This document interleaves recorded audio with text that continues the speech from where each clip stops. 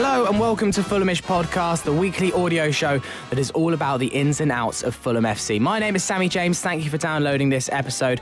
Joining me on the podcast this week, Farrell Monk is here. Hello, everyone. Jack Collins is here. Hello, listeners. And once again, Ben is off, so making his Fulhamish debut, we've only gone and found another Farrell. Writer and comedian John O'Farrell is here. How are you doing? Very well, thank you. Thank you for joining the podcast. Thanks for having me. What's the first impressions of the setting? Oh, it's so glamorous here. Got to be on this floating barge in the middle of the Thames opposite Fulham. It's amazing. All drinks supplied. So it was a dramatic game for the Whites on Saturday. A game that really should have been quite a routine win was anything but. And as Valentine's Day is around the corner, Fulham fans have a new love affair. Neeskens Cabano grabbed his first goal with effectively the last kick of the game to snatch us, quite frankly, an undeserved 3 points. We'll talk a bit more about that game. We'll also be looking forward to the Nottingham Forest and Spurs games, as well as recalling some of our favourite FA Cup memories. And at the end of the show, we've got some very exciting news to share with you as well. First, let's have a look at the Wigan game. I asked you for your 3-word reviews. Cole Bugler said, my favourite tweet, never in doubt. Very good. Robert Elliott said, can't feel toes. I think I left some of my toes on the Hammersmith end. And then Ed Doubts summed it up, big 3 points. And it was a big 3 points, Jack. And as I just mentioned, it was an undeserved win. We didn't play well throughout, but an important 3 points. And it keeps us within a sniff of potentially reaching the top 6 at the end of the season. Yeah, I think it's a big 3 points because of the way that it played out rather than because of, it being a win against someone we didn't necessarily need to win against. We needed those 3 points from Wigan because, as we've said in weeks past, these are the games that if we're going to make it now, and we need to win these games comfortably and then nick a few results off teams around us. And I think that if we can do that, then we stand a chance. And so coming away from the kind of game that it was, you think it's a big 3 points purely because it is a win at the end of the day. And a good example of this, I think, between Nick and Gareth, had a little exchange on Twitter where Nick said, bad lucky win. To which Gareth replied, there's only one word that counts there, and that's the last one. And I think that's a good summary. 3 points that we desperately needed and we got. So there we are. Farrell, I can't really think of another time this season that we have played badly and won ugly. I can think of a lot of times where we've played well and not won. So it's quite nice almost to be on the other end of the foot. Obviously, I don't want Fulham to play badly, but it was a bit of a change for once. Absolutely. We're kind of sick to death speaking on this podcast week in, week out, where we have played well, we have dominated teams, but we haven't taken them to the cleaners as much as we should do. The amount of times we've gone, we should have won that 3 or 4-0, and yet we've come away with a 1-1 draw. The only one that I can think back to the early part of the season was we won away at Blackburn, which was pretty much the last kick of the game, at similar circumstances, really, where it was kind of an ugly game throughout. There weren't many chances either side at that time, but it didn't look like Fulham were going to win that game at all. Admittedly, that was at the start of the season when things were starting to sort of form together. But for the first time in a long time, was an ugly win. And to be honest, I'd rather take 100 ugly wins over 20 sort of pretty draws. Yeah, exactly. Just slightly warmer ones. Exactly. John, what did you make of Fulham's performance on Saturday? Do you know what? I don't think it's as ugly as you guys are saying. I thought that there was still some great football played, and I think we deserved to win in the sense that we completely dominated possession, and that the 2 goals we did let in were sort of crass defensive errors and sort of 2 sort of moments of madness in the game. It wasn't like they were peppering shots at Button. We were on top most of the game, and I think we were the better team. I think we deserve to win because of O'Doy's celebration. I think that's fantastic. Cartwheel in the air, deserved it. I thought the landing though was 4 out of 10. But, harsh. And the free kick that I wasn't expecting to be laid off was beautifully put away. And I thought our goals were all quality goals, unlike theirs, which sort of came from us slipping up. Exactly. And let's have a look at some of the goals, starting with Fulham's. A brilliant assist from Aluko. Pass back to Floyd Ayite, his first goal since returning from the African Cup of Nations. The thing I thought about Aluko on Saturday is he was one of the only players who was willing to take on the Wigan defenders, and that adds, in a game like that where it is so tight, even in the second half there were moments they didn't come off, but you really need people that are willing to take risks, and sometimes in the second half we didn't take enough risks. I think at home, Aluko sort of comes into his own a little bit more than some of our other players, perhaps. I thought he was brilliant on the weekend. I really did. And I'm apt to criticise Sane Aluko, so for me, that's high praise indeed. And considering I thought he had quite a lacklustre performance against Birmingham, I thought he looked really, really sharp. And I thought the same against Hull. I thought he was excellent against Hull. So it's 2 home performances in a row where Aluko's really, for me, been the standout man. And I think that it comes down to the fact that he, obviously enjoys his football at the Cottage. He enjoys, the way that, obviously the pitch is laid out and he's comfortable there. And I think that he comes into games far more at home. I was a bit disappointed on that, right, with Aite sort of not taking on players as much as Aluko. And I expected him to come back from AFCON absolutely flying, to be honest. And it was only when Kebano came on that I thought that we started to look a bit, more dangerous on both flanks as opposed to just Aluko's. Maybe it was the shock of coming back from an African summer to a London winter. Riverside frost. Aite is normally a player who runs at people and creates exciting chances. Sure. But Aluko's little run down the right there, where he just ran along the touchline and pulled it in, was the most exciting moment, of the first half. And I was expecting lots more of it, and I was expecting us to sort of run away with the game against a team like Wigan, who you expect to get relegated. Well, that's the thing. Often these games against teams in the lower end of the table at home, it's often about the first game, and if they can frustrate you for 60, 70 minutes, maybe get one on the break, a la Burton Albion, earlier in the season. But you kind of expected us just to go on and win it comfortably at 1-0, but it all just went wrong in 5-minute horror show at the end of the first half. The fans around me were really giving Ream a hard time, and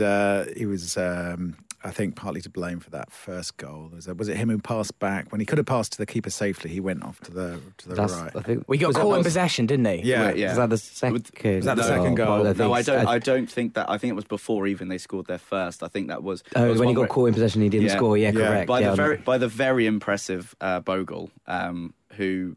I mean, he was their focal point of their attack. When I mentioned last week about where the game against Sheffield Wednesday, they had the Friday night before last, that Wigan were impressive without having any potency because they didn't have a focal point in the attack. Like I mentioned, that their biggest goal threat was Dan Burton, which is saying a lot for them. And then Omar Bogle for them on Saturday was just so impressive on the ball. He was hounding our defenders like no other striker has done against us for a long time. The fact that we've been really singing Tim Ream's praises the past month or so since he's come back into the team, and then he looked very out of sorts. He looked nervous. Yeah. Well, he was the most relieved man in London after that chance went begging because he just got robbed. We got found out quite early because the first thing he did was send Bogle the wrong way and turn him and clear it, and all the crowd were going mad for it. Like, hey, it's happening again. And then the next time Bogle just called his bluff, and it was like, oh, I see what's going on. And he didn't seem to recover from it. I'm going to go out there and put on a limb and say both the goals are completely Scott Malone's fault. Oh, really? I think scoring one of them, I suppose. Well, I was going to say, I don't feel like you're going on much of a limb for the first one. No, but it was like, on the commentary, Jamie said, "Oh, that's a difficult one." No, it's not. The ball looks like you can see from a couple of miles off that the ball is going off over Bogle's head, and so Malone also he's not attacking the man. It's not like he's trying to get across his defender. The ball goes over his head, and all you have to do at that point is either let it bounce across you. There's no one on his right, no one at all. The ground is empty. But does he know that? Well, he's got to know that. If he doesn't know that, then that's poor defensive awareness of what's around you. And I think that he just sticks a boot at his own goal as if he's trying to lift it over the goal almost. And the other one is clear the ball sideways, either side or back towards the way it came. And I can't understand what's going through his head when he puts the ball in the back of the net. And you said it perfectly, Sam, that you thought maybe he was a bit too excited to get on, add to his goal tally. But I thought he wasn't used to shooting at the Hammersmith end first half. Well, I think that was actually quite interesting. I thought that did affect the game, the fact that Wigan swapped ends after the toss. And made me worried in the second half that the atmosphere was so dead at the other end that it normally, when we're attacking the Hammersmith end of the second half, the adrenaline goes up and the energy goes up, and I could feel it slipping away in the second half. And I didn't expect those two goals because they were kicking towards empty seats. It does make a difference. Everyone's heads. I bet you Dan Burn told them to switch ends. Yeah, I see him. absolutely. Yeah. Also, Dan Burn won more headers in an afternoon at Craven Cottage than I've ever seen him win at Craven Cottage before in his entire career. Cumulatively? Just in Probably. that. No, yeah, probably, yeah. Still only a tenth of the amount of headers he won at Old Trafford Yeah, that no, time. yeah, no. And then the second goal, I mean, you will say that it was Scott Malone's fault, but it was just general poor defending all round. There were numerous opportunities to clear the ball, and we just got caught again. And then it was a real uphill battle because that's a horrible time to concede just before half-time. Absolutely, especially when you can see straight from the off Wigan were trying to be as compact as possible, and the game plan almost worked well for them, kind of inadvertently, because they actually went 1-0 down quite early on, really, which is what teams don't want to do. What was it, fourth goal in the first 30 minutes for Fulham, as we mentioned last week, and it was a horrible time to concede because Wigan can actually regroup and sit behind the ball and make it hard for us to break it down, and they kind of got lucky in a way that Wigan. They did get lucky. I thought they were very lucky because we tripped up and they how many shots on goal did they have the whole game? Not very many. They actually had quite more than you'd think, really? but not very many notable ones, if you know what I mean. I think they must have had double figures in shots, but Well, Button did make a couple of excellent saves in the second half, both from Bogle, one of which I definitely thought was in. I nearly lost it with the fan behind me. I think he was trying to wind people up.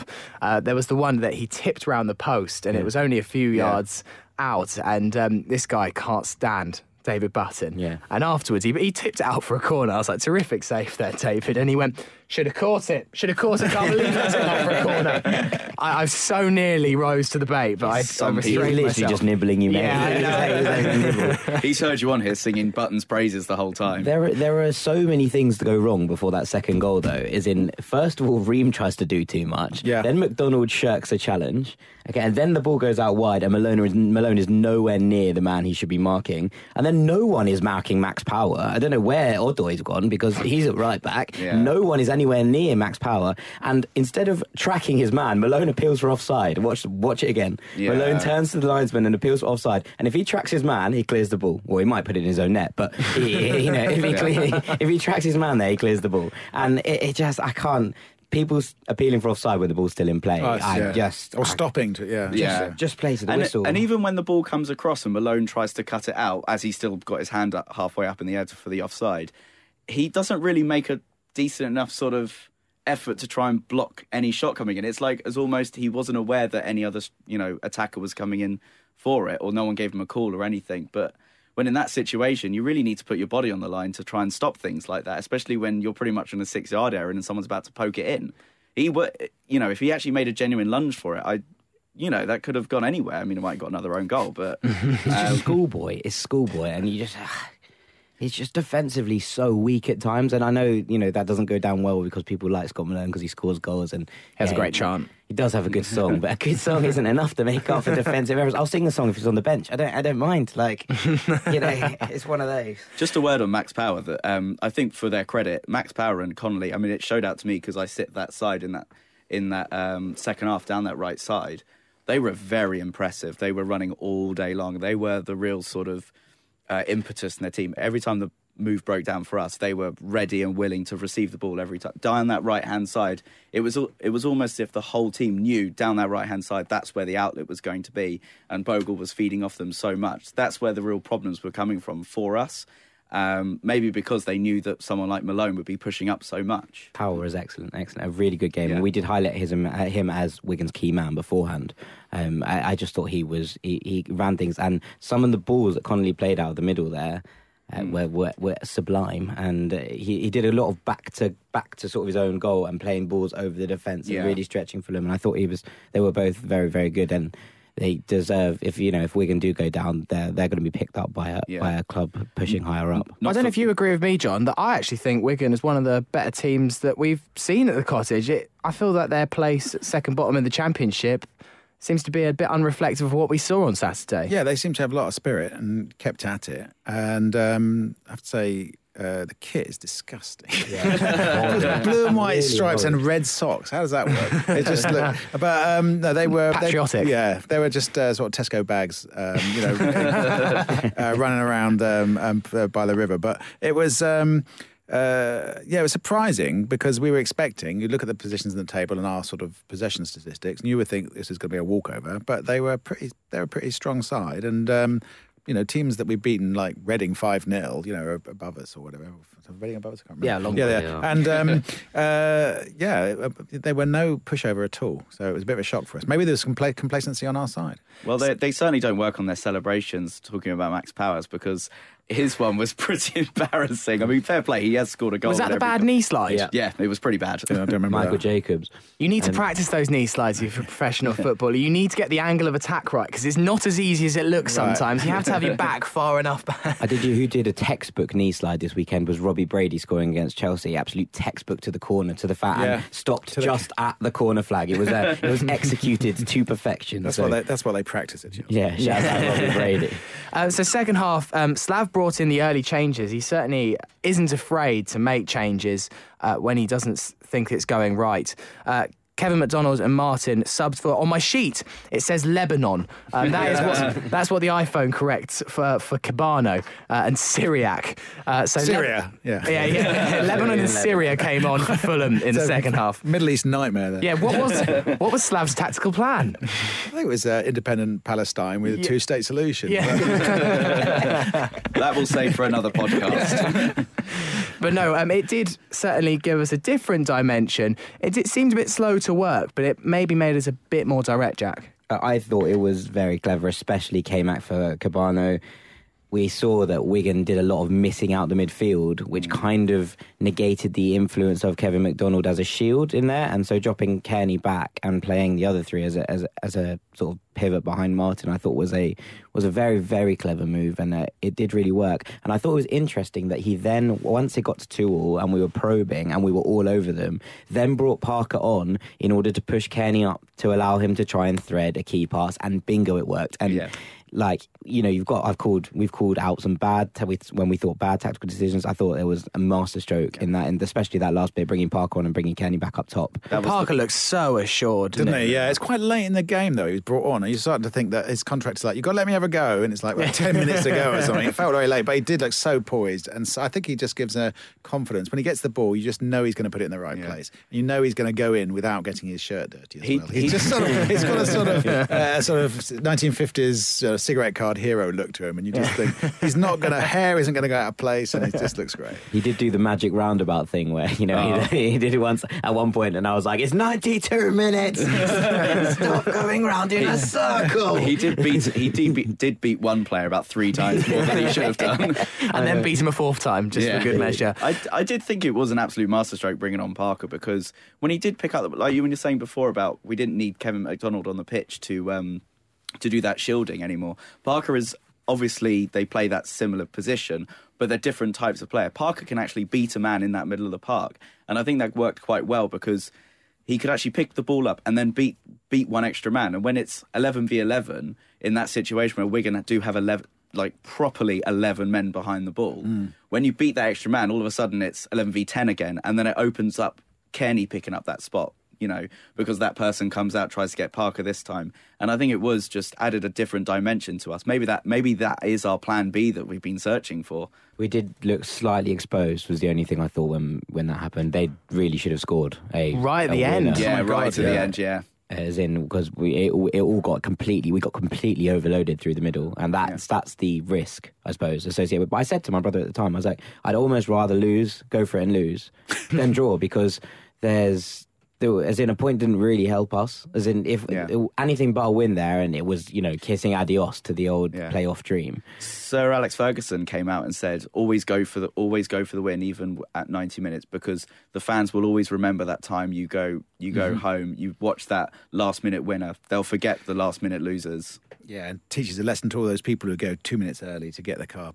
To beat the traffic, which 1 or 2 people did. Well, I very nearly left at the end, and I said to my dad, we'll stay to the next break in play. Fortunately, their next break of play was the ball going back to the centre circle as Neeskins Cabano slid in for that late winner. What a big goal that could be. And we've talked about on this podcast marginal points, big moments that change not only a season for a club, but also for a player. It could be huge in both respects. Yeah, 100%. I think, when we had these 3-word summaries, my personal one was playoff push kick started. And that's very generous wording there. No, it's not. There's a hyphen in playoffs. And kickstarted. But it was one of those where I thought that it's a huge goal in terms of it's obviously going to give everyone such a boost around the club. It keeps things on track. And now we're going straight into another game straight away. It really does give us the sort of impetus that I think we would have been sorely lacking had that game ended at 2-2 when we kick off tomorrow night. And I think that when you look at it for Kebano, he was excellent at AFCON. I don't know if anyone saw particularly many of his performances for the DRC, but he was really good at Spurs. He scored an excellent goal. And he also just, really took on players, beat players. He looked like he'd sort of come alive. And I think that, his overwhelming memory of the season before that had been the missed header at QPR. Right. Yeah. And I think that was, when people are like, what's Kebano done this season? That's the kind of 2 now. And now he has a positive one. And it was a really good goal. As in, the pass is good from Kenny, but the touch out of his feet from Kebano is sublime. Yeah. And he puts it away with aplomb. And I think that, you can see he has talent. Like there's not been any doubt on the days he's come on that he's got talent. But I think that he needs to be part of this. Like you're saying, a plan B. He needs to be part of this now and embed into this squad and really start to kick on in order that we can push on and start to develop. And I think that if he can do that now, why not? He said that, and on Twitter, he said that God decided the timing of that goal for him, which, if you could ask him to do a little bit earlier, I think we'd all breathe a bit more easily. Well, now with Odoi scoring his first goal and Kebano scoring his first goal, that means we've got a lot of different goal scorers in the team now, and especially from last season where there was pretty much just 3 or 4. McCormack, Dembele and a couple of others. It makes quite a change. There's 15 in the league, 15 different goal scorers in the league, and 18 including the Cups. I'm not sure that's a good thing. I think we want to know who to put the ball to in the box and rely on them to get 20 goals a season, and then you feel a certain sense of confidence. It'd be nice to have a bit of both. You're right. Yeah. They can all have 20 goals. That'll be fine. If we're confused, then maybe the opposition will be as well. Who's the danger man? All of them. But now you're looking at the table. It's still only 6 points between ourselves and Sheffield Wednesday. Norwich have gone on a bit of a run, and we'll come on to them after their unbelievable win against Nottingham Forest, who are playing on Tuesday. But Reading, Leeds and Derby all dropped points. Admittedly, you'd have hoped that Derby would have dropped one more, considering they were 3-0 down to Bristol City at one point. To be honest, a lot of those teams in the playoffs, in and around the playoffs, they are tripping up quite a lot. Yeah. There's only really Huddersfield are actually on any sort of consistent run for a long time. I mean, Leeds have now lost twice in a row, and they were sort of flying for ages. No one seems to want to sort of consolidate that playoff place at all. Yeah, at the end of the day, every game in the Championship's tough. And and the other good thing about it is there's a lot of games. So there's about 16 games left, and that's half the season in the Premiership nearly. Well, one of them is coming up very quickly. We'll touch more on Spurs generally in this show, and we'll come on to that in a couple of minutes. But first, we'll look at the Nottingham Forest match, which, as we speak now, is tomorrow night at the Cottage. There were great big adverts around the side of the Cottage saying, treat your loved one this Valentine's Day to Fulham Nottingham Forest. I was thinking, just go back and say that to your partner. I'm genuinely bringing my girlfriend to Fulham. You spoil her. What a treat. I know. I'm just going by myself. Well, one of the things they will be treated to is the return of Ross McCormack. Obviously left for us for big money in the summer. Joined Aston Villa, didn't work out from there. He had the whole gate thing with where he couldn't get out of his gates, which was all a very bizarre story. He's gone on loan to Nottingham Forest. He did bag his first goal on Saturday. Did you see his slightly awkward celebration? He shushed the Norwich crowd, which would be fair enough. He scored a goal. Maybe he was getting some stick. They were 4-0 down. Yeah. I think it's a polite walk back to the centre circle. Yeah, 4-0 down. I'd keep he didn't that get the quiet. ball either. Get the ball. Yeah. He's wearing number 50. Is he? As if someone else has already got the 44. Who's doing this? Who are you? And what do you want? But they seem very inconsistent, Nottingham Forest. Bad defeat for them against Norwich on Saturday. One thing I noticed from watching Norwich play Nottingham Forest, ended 5-1 to the Canaries, who are still on a good form. 4 of the goals were from outside of the box. 2 or 3 of them Worldies. were unbelievable. So that should be maybe the game plan for Tuesday. Just tell Tom Kearney to keep shooting. Score unbelievable goals. Yeah, That's the a game good plan, note. yeah. That's a good note. Johnny Howson's volley is otherworldly. It is absolutely gorgeous. And then Houlihan 2 minutes later goes, anything you can do, mate. Just pings one in from 40 yards. You're like, what's going on in this game? Do you think there's any players that we need to keep an eye out for Nottingham Forest? Paitim Kasami? Oh, yes. Is he playing? He's not. Yeah. Did he play the other night? I don't think he did. No, I don't think he's actually been playing very much. He wasn't in the squad. Interestingly, Nottingham Forest don't have a recognised goalkeeper. Yeah.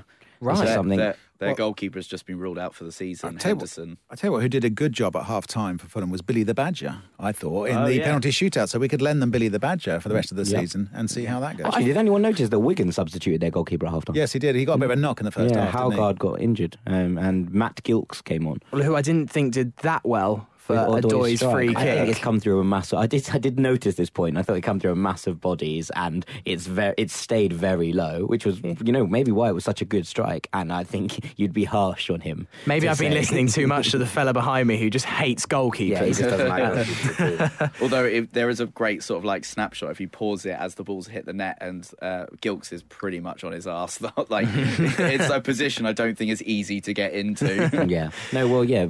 So Forest don't have a keeper and they have to play their under-18 academy prospect. Oh, good. So as Farrell said clean earlier, sheet. Clean sheet coming up.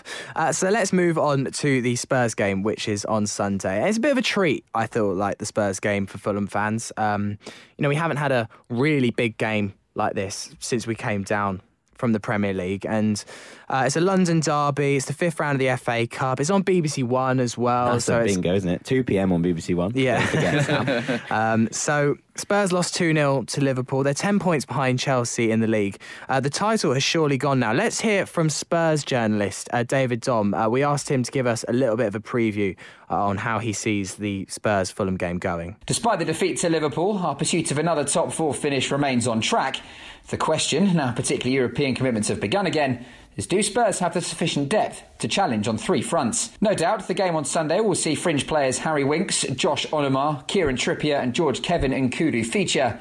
But after the scare against Wickham, don't be too surprised to see Dele Alli or Harry Kane play at some stage. I'm going for a 1-0 win for Tottenham. So Dom's gone for a 1-0 win for Spurs. I mean, it's not exactly a massively bold prediction. I'm sure that Spurs will be the bookies' favourites. But as I say, they're not on the greatest run at the moment. And Spurs might rest players for the Europa League game they've got against Ghent on Thursday. They're also playing Ghent again at Wembley. Yeah, especially with them being at Wembley and their European run being so bad there, they will be keen to impress in that second leg. So I don't think it's a definite that Pochettino will prioritise the FA Cup over the Europa League. I think we've all got to keep a very close eye on Spurs' team sheet when it comes out on Thursday. I think them being away first is a positive for us. I think that they're going to have to go to Belgium on Thursday. That's not a very easy recovery. It's obviously not that far, but they're going to have to come home on late Thursday night or early Friday morning. I'd imagine they'll have Friday off. And it's a shame it's not Amilcar Perm.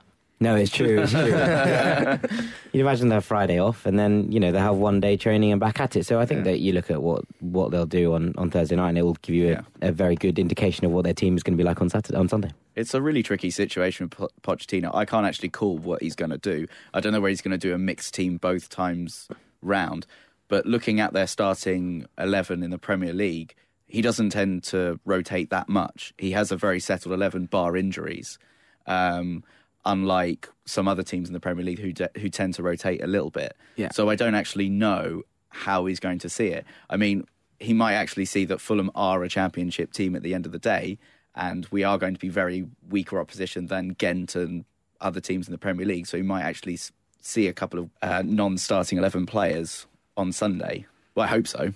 I mean, if they do go for the latter, go for a weaker team, they're surely there for the taking. I mean, they ran Wickham quite close in the 4th round. Yeah, I mean, we'll raise our game for that sort of fixture, I think. I think we'll see the best of Fulham. But, I mean, I can't pretend I wasn't slightly disappointed with the draw, because I'd rather us just keep going in the Cup, and coming up against sides like Hull that we can, comfortably beat. Because when I saw that, I thought, I'd so love us to get to the semis or the final. It'd be so fantastic. And I felt like that was, the chances of that had slipped away a little bit. But that said, we if we give it everything and they have an off day and they're tired, or they put out some second string players, we've got a chance, and it would be another memorable win to add to some great cup wins at the Cottage down the years. And it should be an amazing atmosphere as well. You expect it to be a sellout. Yeah, I would hope so. I did actually log on, because I don't have a season ticket anymore because I've been abroad a lot. So I signed on to buy my tickets, and they said, you do not have the correct privileges. I thought, look, I was at Fulham Ashford, okay? I saw us get knocked out by Hayes. I should get those privileges automatically. There should be like a questionnaire before you go.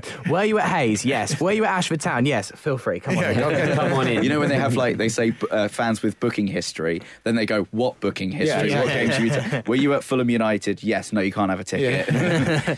But I mean, tactically, on Sunday, we talked about it as the battle of the fullbacks.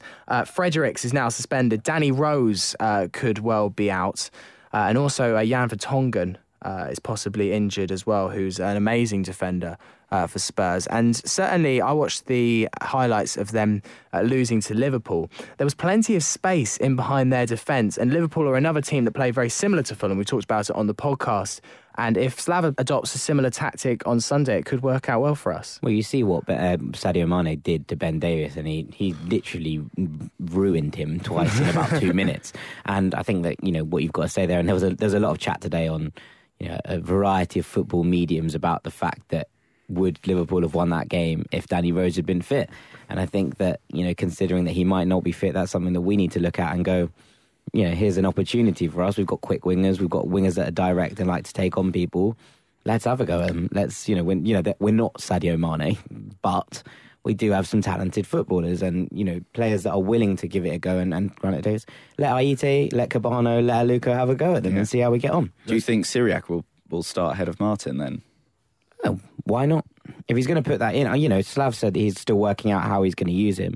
I don't know how effective that front three will be without Martin's hold-up play, bringing them into the game. And this is going back to something that you said earlier, John, about how it's different with the amount of players that we've had scoring and the fact that there isn't a man that does 20 goals in the team. And I wrote a thing about McCormack and Martin and the different options they give you as a team, and what Martin does is he brings in those players who are all now scoring goals and now contributing in that manner. And I think that I'd be interested to see how that front three works without Martin as the focal point and with a kind of off the shoulder striker instead. Yeah, I mean, our possession game that we've been, if you look at the statistics we've been racking up for possession, it's like 70% most games, 65%, and that's just not going to happen against Spurs. I just don't think they're going to let us. They're just going to sit back like that. So it'll be a completely different sort of game to what we're used to down the Cottage. And I think, it's going to be much harder. We're going to be chasing the game a lot more than we're used to. I think it's going to be quite a tactical battle between Pochettino and Jokanovic, and two managers who I think are very similar in both their demeanour and their football philosophy and kind of their journey to the top. They're kind of both young, ambitious managers who I see going down similar paths. I see Jokanovic as maybe a Pochettino minus 5 years or so. Well, there was a lot of calls for Jokanovic to step up to the Premier League when he got Watford promoted, and then he was unceremoniously dumped by them. That there were some jobs available at the time, but for one reason or another, I don't know what they are, he didn't get a job in the Premier League. He maybe just didn't quite have the experience. Although he got Watford promoted, it was 2/3 of a great season, and maybe the Premier League clubs just thought, okay, you need a bit more, a few more years before we even consider you. Yeah, absolutely. But I see him in the Premier League next season with Fulham, frankly. We love an optimist here at Fulham Pod. In the worst case scenario, do you see him in the Premier League if Fulham weren't to make it, though? It's hard to say. I mean, I suppose if he got an offer from a club that looked like it could sustain a period in the Premiership, that'd be hard to turn down. Yeah, but do you more imagine that a Premier League club would be interested rather than whether Jokanovic would be interested? I think they would. I think they look at the way he's got Fulham playing. I know they haven't been sort of, as consistent as we would like, but I think the way he's changed things from when he came, I think he's obviously clearly a great tactician. Yeah. I mean, to change the team identity that quickly in just a summer, pretty much, because he'd taken on a squad that wasn't his last year, and the players weren't ready for his ideas as yet. To take that over one summer is just remarkable. Absolutely remarkable. So that Spurs game will be on Sunday, 2:00 on BBC One. Or at the Cottage. Or at the Cottage. But certainly, if you're listening to this abroad, it should be fairly easy to watch that game on various channels or streams, whatever you like.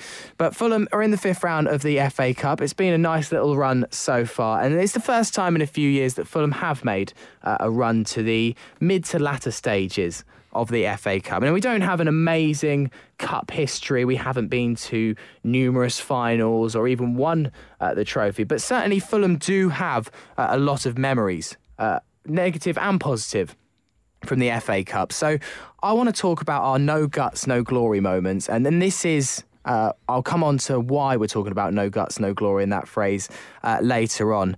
But John, let's start with you. Have you got any FA Cup memories? You mentioned Ashford Town just a few moments ago. That was an you were there. insane game. I mean, that was a game where they put us on coaches to the big Ashford Channel Tunnel sort of centre, and then we were ferried to this ground, and it was basically a park somewhere in Kent, and you just stood on the muddy touchline, and there were no stands or anything, and it was absolutely teeming with rain, and you could not see a thing. And all I remember is us going 2 down and not quite knowing why, trying to climb on a wall to see a bit more, the police saying getting down off the wall, and everyone going, no, we're not going to because we can't see anything.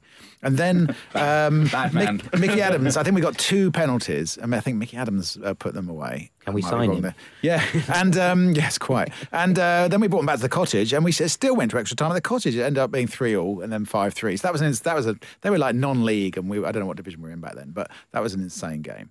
Then the other ones I remember from way back were losing to Hayes. And I remember people chucking their scarves on the pitch. That was in the Alan Dix days, I think. People used to shout, "Dix out, Dix out," which is just not what you want to really hear when you've got your family with you. But and then we lost to Yeovil as well. I remember non-league Yeovil knocked us out one year. That was all in the sort of dark days of the early 90s. And I wasn't at the Yeovil one, but I was at the other 2, and they were both like, we're struggling here. We have to take the highs with the lows. There's many great memories as Fulham will have, and there are times we beat bigger teams. There are those times where you lose to the lower teams, but you kind of have to go through those lows to appreciate the highs. Hopefully one of them will come on Saturday. Jack, is there any other memories that stand out for you from the FA Cup? I mean, my standout, as we'll probably go on to discuss, we're talking I remember losing 2-0 to Man United at the Cottage, 2-1 to Man United at the Cottage, and I remember being there for Fabrice Fernandes scoring that free kick and to make it 1-1, and I copied that celebration that he did with his arms out and his tongue out, doing sort of an aeroplane with his tongue out for years, as in until I was at least 17.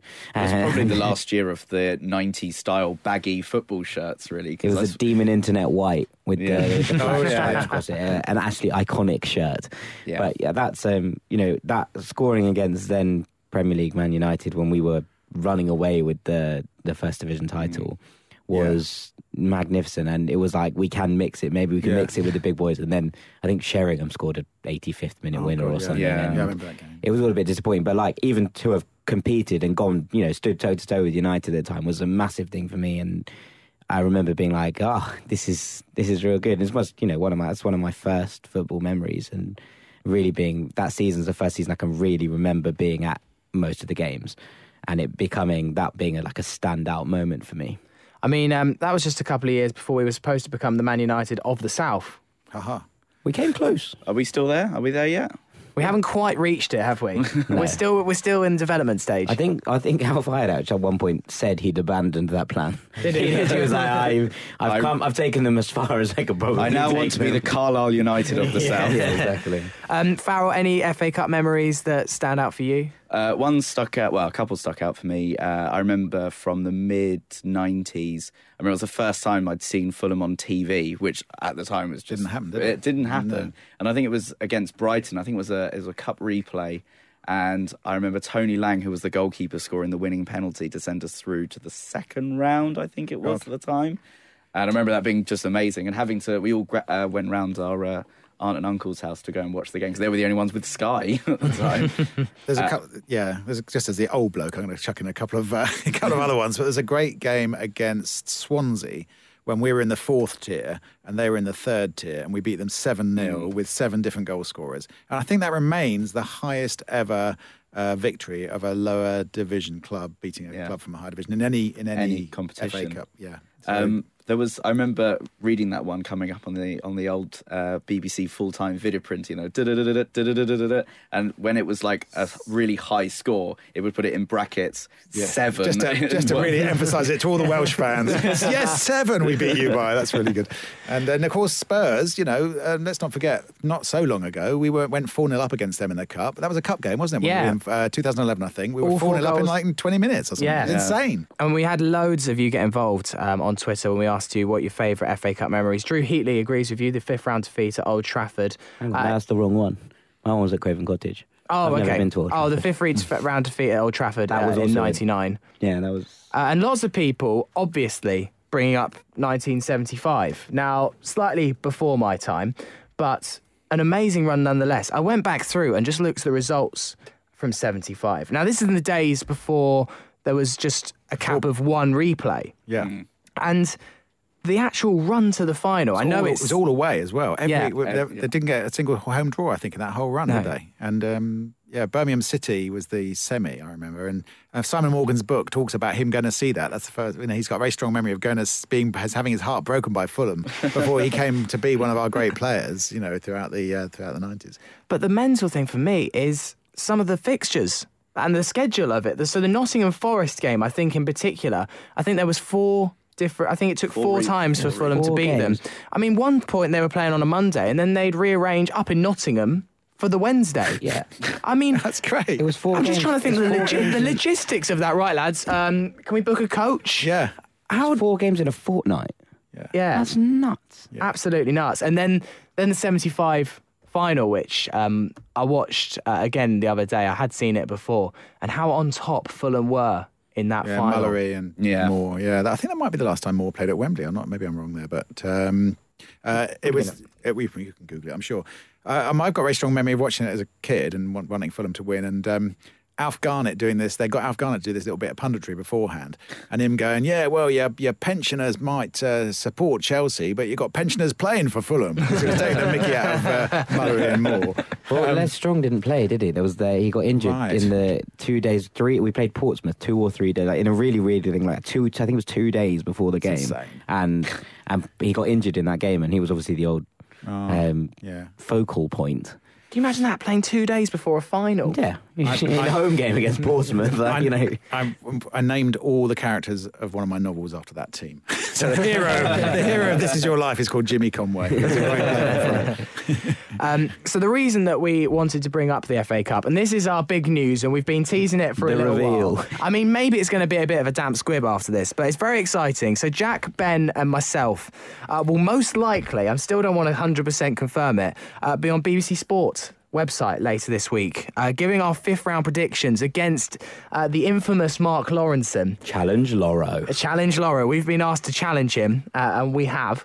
And we're also talking about our no guts, no glory moment. Now, this is the thing that the BBC have been talking about all season, asking people to think of their greatest FA Cup memory supporting their team. So this is why we had to ask the question, and this is why we got you to help.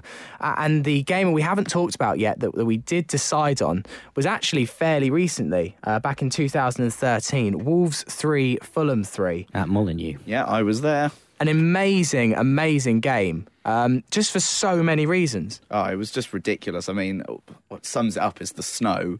For a start, you couldn't even see that. If no one's been to Molineux before, the away stand is quite unique in the sense that it's in the middle, whereas usually you're behind one of the goals.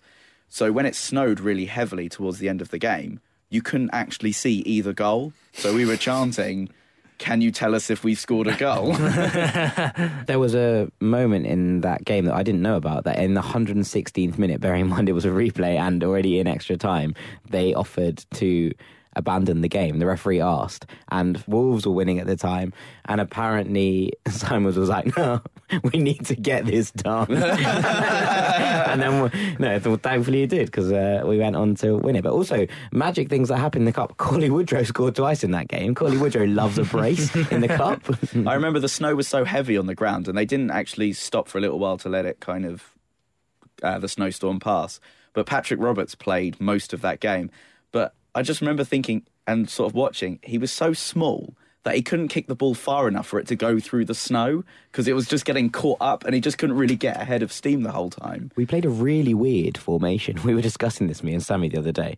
We played like Dembele like wide on the left, with like Woodrow through the middle and McCormack wide on the right, and that's just what? As in, to his credit, madness. It worked, but I mean, to his credit, Cauley Woodrow scored an excellent header, a really good goal, really good goal.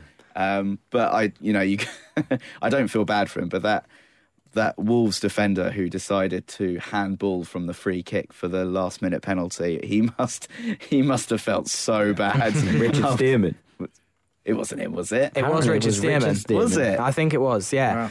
Wow. But I mean, an amazing game. I think more for the fact that it was just a kind of game that you never expected Fulham to win in the cold at Molineux, Wednesday night, third round replay. And that's why I think we chose it in the end, because we thought it symbolised the no guts, no glory very nicely, as in sometimes you have to win those non-glamour ties to get those glamour ties at Sunderland, which is where we ended up in the fourth round. Right. And we played that game where we had an average age. Our average age the next round in that cup was 22. The average age of the squad that played at Sunderland that day. And really? I think the greatest memory of going to that game in the Stadium of Light is it was the day that Bradford beat Chelsea, coming from 2-0 down. And we were far more excited at the end after our 0-0 draw. Bradford had beaten Chelsea. There were Bradford City songs in the concourse at the Stadium of Light after the game. We sang the Lassie Vegan Christensen song for 90 minutes that day. As in full-on Amarillo for 90 minutes. It was all that the Stadium of Light must have heard from Fulham for the whole time. Well, anyway, yes, that is what is happening later this week. So keep an eye out on BBC Sports. You'll see Jack, Ben and myself. We were filming outside of Craven Cottage. It was on Friday, which if you're in London, you might remember it was snowing. It was so cold. That's why we're blue. I actually think, yeah, exactly. I didn't warm up for the rest of the day. It was just so damn cold. We actually went to the Cottage Cafe afterwards. Really reasonable. Yeah. This is my thoughts on the Cottage Cafe. A good tea and bacon sandwich deal. So yeah, have a look out for that later this week on BBC Sport. Very exciting for the podcast to be given some national coverage and much needed publicity as well. So that's the end of the podcast, really. Hopefully it's going to be another exciting week for Fulham as we play Nottingham Forest and Spurs later this week in the FA Cup. Can we create another FA Cup memory? Secretary Jack, have you got a title for today's podcast? Leaving it late. Leaving it late. Okay, that sounds good to me. In honour of Neeskens Cabano's very late winner in the 94th. I was going to go for an extended version, leaving it late to lick the latex, but I'm sure that I didn't know if it would fit in the title page, so I thought we'd leave it. As much alliteration as you can possibly throw in. I'm an English student, give me a break. So Jack, Farrell and John, thank you for being on the podcast. John, have you enjoyed your appearance on Fulhamish? I'm very thrilled to be in this radio studio with you guys, and I'm very impressed by your detailed knowledge of clearly much too much time spent on the internet reading about Fulham. and I'm sure your degree will not reflect this. Well, thank you very much for coming on. Feel free to come on anytime you like once again. And we'll see you next week with another podcast on Monday. So bye for now. Cheerio. Bye-bye. Take it easy.